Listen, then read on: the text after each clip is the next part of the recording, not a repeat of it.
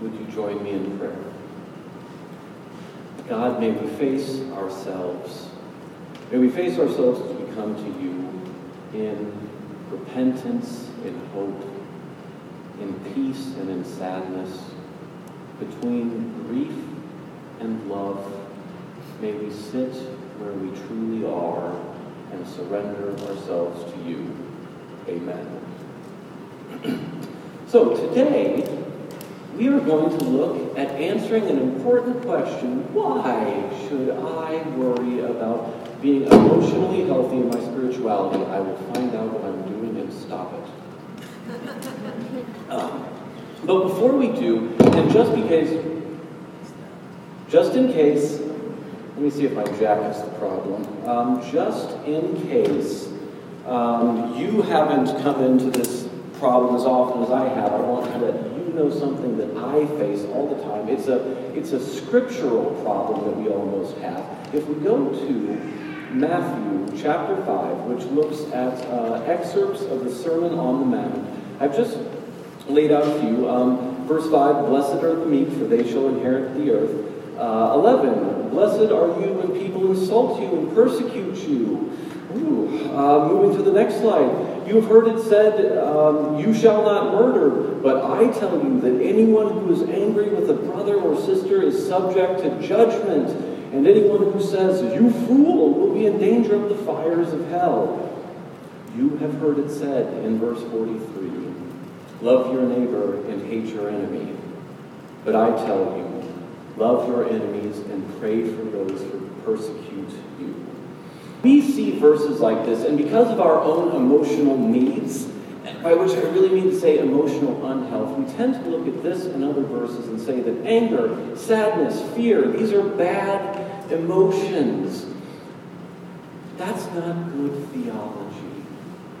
I'm going to suggest that these verses actually have more to do with sin and how sin can take our emotional response to certain things that happen and corrupt it and make it destructive. Negative emotions are not evil. For example, Jesus on the cross in Matthew 27, and about 3 in the afternoon, Jesus cried out in a loud voice, Eli, Eli, lama sabachthani, which means, my God, why have you forsaken me? Now let's set the atonement theology aside for a moment and ponder deep meanings and just feel the pain of that for a second. If we update the language a little bit to hit me in the heart the way it's intended to, God, why do you hate me? Or knowing how Jesus relates to God, Dad, why do you hate me? What emotion and pain might Jesus be feeling in that moment? Or how about this in Mark 11? And when Jesus got to the temple courts, he began driving out those who were buying and selling. He overturned table and money changers. He made a general mess of things. And the benches of those selling doves. And he would not allow anyone to carry merchandise through the temple courts. And as he taught them, and I suggest it was loud, so he probably yelled, my house will be called a house of prayer for all nations. But you have made it a den of robbers. Well, there's anger for you. And I'd suggest a disruptive, protesting kind of anger. And then later, Jesus at Gethsemane, right before arrested, then he said to them, my soul is overwhelmed with sorrow to the point of death. Stay with me here and stay here and keep watch with me. Sadness. And then later, as we read about him praying, such emotion that tears fell as drops of blood. I don't know what to call that except anxiety and fear. He needed to feel these things before he was ready to stand and face the cross. God himself felt our same emotions through Jesus. Biblically, I'm sorry, I can't come to any other conclusion, but negative emotions are not bad. You need to sit with them, folks. So, if we can agree to that, let's look at how embracing all of our emotions and reading the Bible honestly can impact us in how we relate to what Henry Nouwen calls our three spiritual movements: movement towards self, movement towards others, and movement towards God. So, we often want to fit our emotions into something that's deemed appropriate. We have these societal pressures we face to present what Peter Scazzaro calls a false self. Don't pay attention to the emotions behind the curtain. Here I am. Here are some symptoms of the false self that really are just going to whet your appetite for the assessment you take later. Looking at just a few. One, I say yes when I really mean to say no. I get depressed when people are upset with me.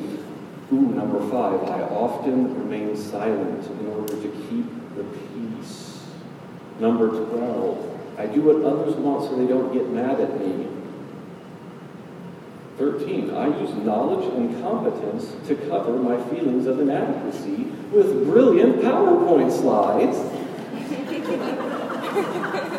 And I compare myself to a lot of other people.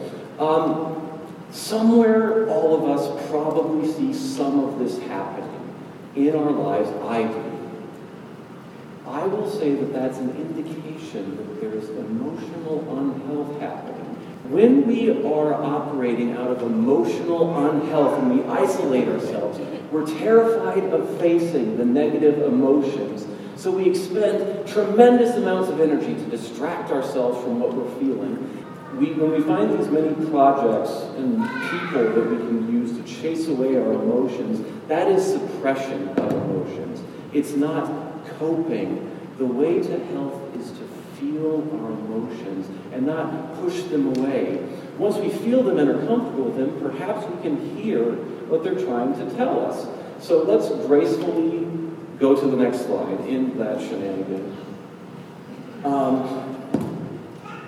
One of the ways that we can listen to our emotions is through a tool called the feeling wheel. And just at the very base of it, you see in the circle, in the innermost circle, those are base, easy to identify emotions. And then expanding out are a ton of ever increasingly sophisticated or nuanced emotions, but all of them come from some kind of base. So for example, as we'll see later, guilt comes from sadness.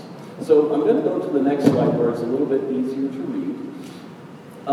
These are just in the middle are our base emotions and moving outward in the circle. And one of the things that we know from emotions in the feeling wheel and how we can glean information is that what you're experiencing on one side of the feeling wheel, the polar opposite side, whether it's power mad, proud, hostile, or successful and sarcastic, that's an indication of what's happening over a particular issue. So you did a project at school and you felt all kinds of sarcastic emotions about that project and the people who graded you and the people who helped. Oh yeah, they were really on par. I really did like this.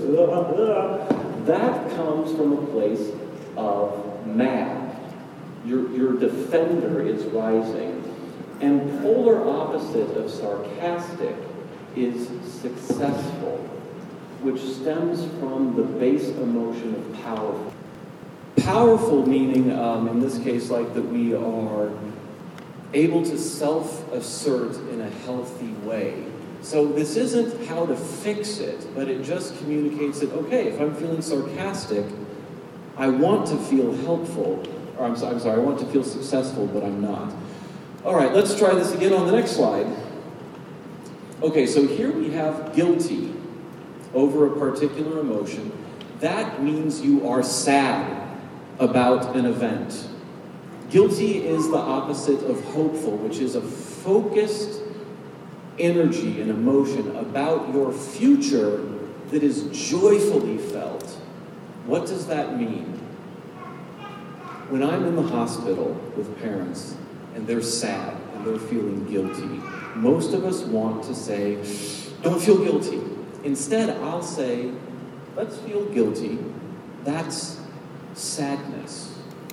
It's the body's way, the spirit's way of communicating that the joyful future that you had hopefully envisioned for your child is gone. It's just information. It's not a sin to be corrected. And then lastly, we will go to peaceful and scared as a base. Submissive is what I'm highlighting now. That's an example of, if you've ever seen dogs or cats that have been abused, the way they act, that kind of submissive. Clearly that comes from scared. Peaceful is a base emotion opposite of scared. Saying, hey, I'm in a safe place. I'm well. And if you're acting submissive, that means the peaceful, plentiful emotion you want to feel in a particular relationship, the intimacy you want to feel is gone. So I like to think of these emotions as guides. They're friends that are coming to tell us something, a little bit like the movie Inside Out, where there's a character named Riley. She is feeling all these feels, and all of these emotions are kind of controlling her and telling her what to do. They're giving her information. And the point of the movie is that, joy wants to control everything. Happy, happy, joy, joy. But sadness needs to have a place. Anger needs to have a place. All of the emotions are good. Now, not to discount the in-depth psychological message of a children's movie, but we could push it a little further than that. I like to think of these emotions as guides, but they are not very wise. In that control panel of Zach's brain, I'm sorry, emotions, you don't get the driver's seat. I'm the one who needs to sit in the driver's seat. I collect information from these emotions, and I then tell them what to do. We are the ones who are in the captain's chair. And so our emotions tell us something, and then if we're emotionally healthy, we can then tell the emotions what to do. We can respond with wisdom. Now, if we don't do that, if we suppress all of our emotions, they still manage to find their way into the control panel and bop, bop, bop, make little videos, bop, bop, bop, yell at our kids, bop, bop, bop, bop, bop, be submissive. So as we move from solitude, this microphone thing is messing me up. As we move from isolation to solitude, here's an important question I want you to consider. Go ahead and advance the slide, thank you. Can you see yourself and be okay? Can you embrace yourself and be transformed? It is not enough to simply name emotions. We need to feel them before they can meaningfully guide us.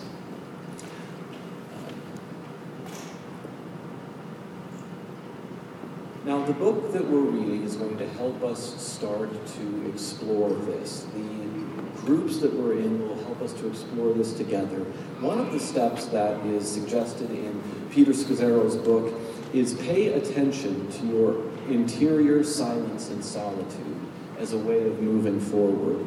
This doesn't just happen. Did anyone else feel like those 2 minutes with no stimulation from the outside world were the longest 2 minutes that have ever existed since the beginning of the world? Were you looking for the fan noises? I was looking at the timer. It was very difficult. We need to make time for that. Moving on to the next of the spiritual movements now, we were looking at emotions with self. Now we're going to look at our movement from hostility to hospitality. Now, hostility is when we want to influence others to make them meet our needs rather than the group's desires. Now, maybe it'll work for a time, but, it really doesn't stay for very long at all. Again, emotional identification isn't enough. Knowing that I'm angry isn't enough. We need to have some wisdom with what to do with the anger. We need to be able to be healthy in our response to an angering situation. So if we meet someone who is not emotionally healthy, we can tell that they are in a hostile place where they're not really making room for others, and they're forcing us to kind of meet their needs because they tend to be rather emotionally draining to be around. You know those people that you're with them for 20 minutes and you feel like you were running for 2 hours? That is someone who is not emotionally healthy. That's the impact of your emotional health on others. Another example, they won't often be very curious about others. They will tend to make more declarations than ask questions. And all of these are examples of hostile communicators inflicting their own needs on others.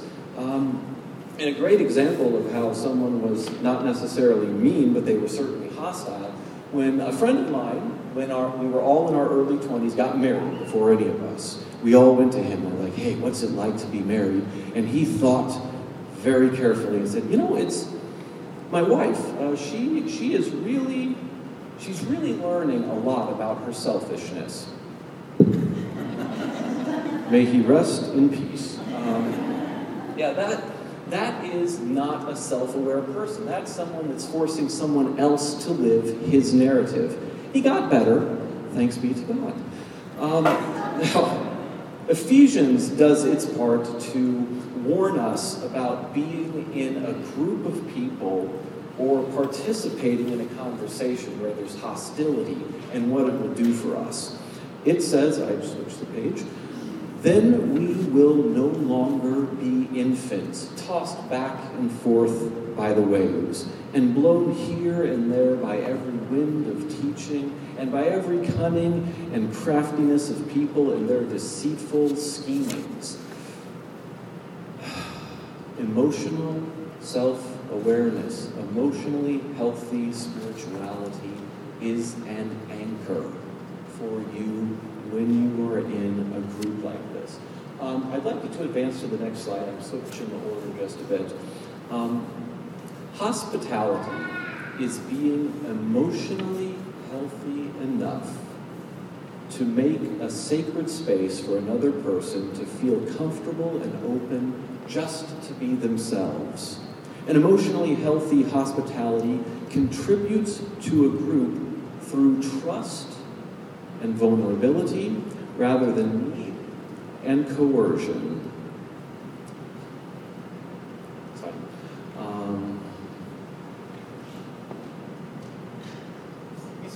That's okay. You'll find your place. We're looking for, if you go to the Finding Your True Self, back a few slides, we'll stay there.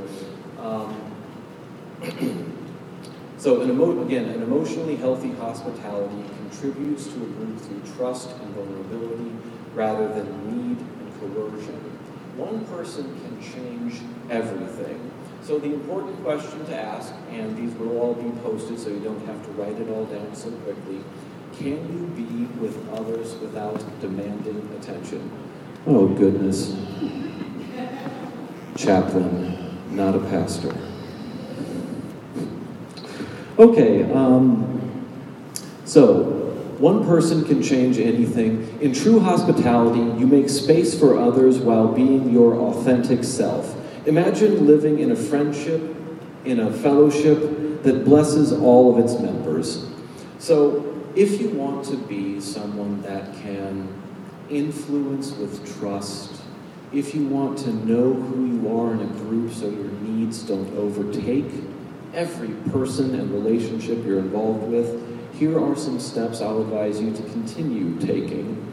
Step 2 in finding your true self. Find a trusted companion, people that you trust enough to change how you see yourself. If they are hospitable to you, you can discover things about yourself. In a personal example, there have been 2 significant moments where Grace and I could have fractured. One before, one after.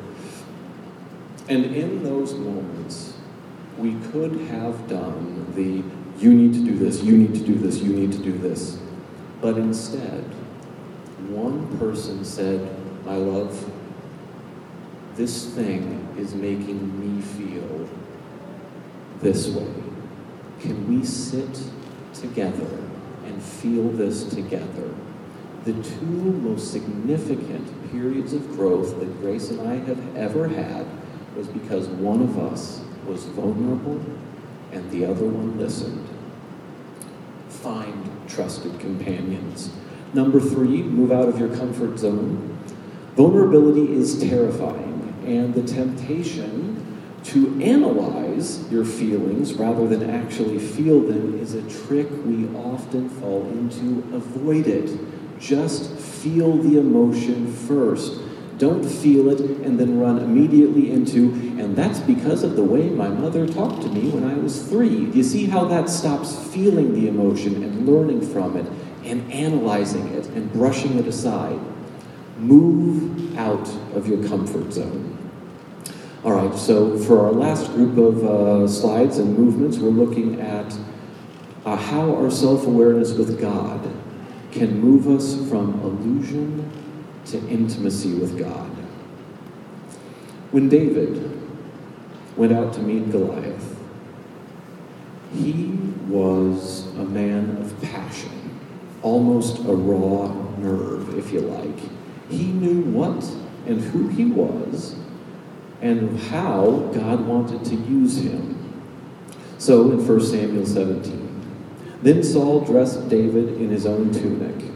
He put on a coat of armor. He put a coat of armor on him and a bronze helmet on his head. David fastened on his sword over the tunic and tried walking around because he was not used to them. I cannot go in these, he said to Saul, because I am not used to them. So he took them off. Then he took his staff in his hand, chose 5 smooth stones from the stream, put them in the pouch of his shepherd's bag, and with his sling in hand, approached the Philistine.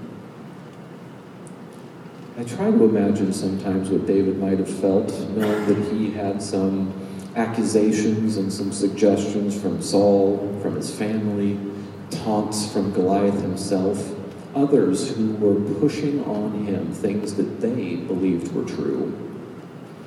I imagine what it must have felt like to be in ill-fitting armor, which are the illusions that someone else, and maybe even for a time he himself, put on about what it means to be with God. This is how I am to do the work of God. But he saw his strengths as rooted in God and who he was made to be in God, rather than all of that other stuff. And that's because he'd spent his time in the fields. He'd spent his time with God making music. He knew himself through his relationship and knew that none of this would work. But we often fall into a slightly different pattern of our process with God. I have known people that first they meet God and it transforms them a bit. And so they study God, they get to know all this information, and then they start doing godly things until they get stuck behind a wall. And so, not knowing what to do, they've noticed stagnation, they go back to study, they start doing more things. They do 1, 2, 1, 2, 1, 2. None of that's working. Quick, go back to 1. Maybe the first time I met God, it wasn't right. I should meet God again. All the way through the cycle. For years we spend time doing this, and we never ask the question, why is it like this? And I'm going to suggest that the issue is that we don't look at ourselves closely. We ignore important things, and it stops up our relationship with God. We shouldn't be afraid of what we find out. Knowing yourself as you get to know God forms a relationship where as your knowledge of self grows, so does your knowledge of God. And it goes cycling back and forth like that. And we never, ever go deeper. I want to tell you a hard truth. Only looking at God does not make you emotionally healthy.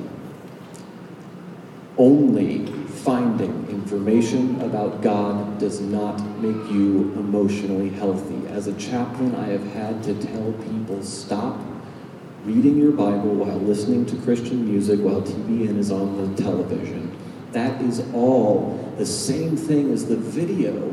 You're turning God into a distraction who you're not even relating with. spend some time getting to know yourself. And so, because they get stuck behind the wall on the next slide, we see that they miss the additional transformation from God and the empowered love for God. They miss the continued transformation of their lives, and they lose track of the ways that even the shadows point to the greater lights of God. Even the shadows come from a source of light. Follow the shadows, folks. So, by knowing ourselves, our relationship with God can become greater. An important question that you need to ask yourself: are you willing to have your cherished blind spots about yourself removed? Do you see how God flows into all parts of your life? In true intimacy with God, we find ourselves unashamed of any part or emotion. When we are allowed to be our most emotionally healthy self, our connection to God becomes increasingly authentic. Get to know yourself.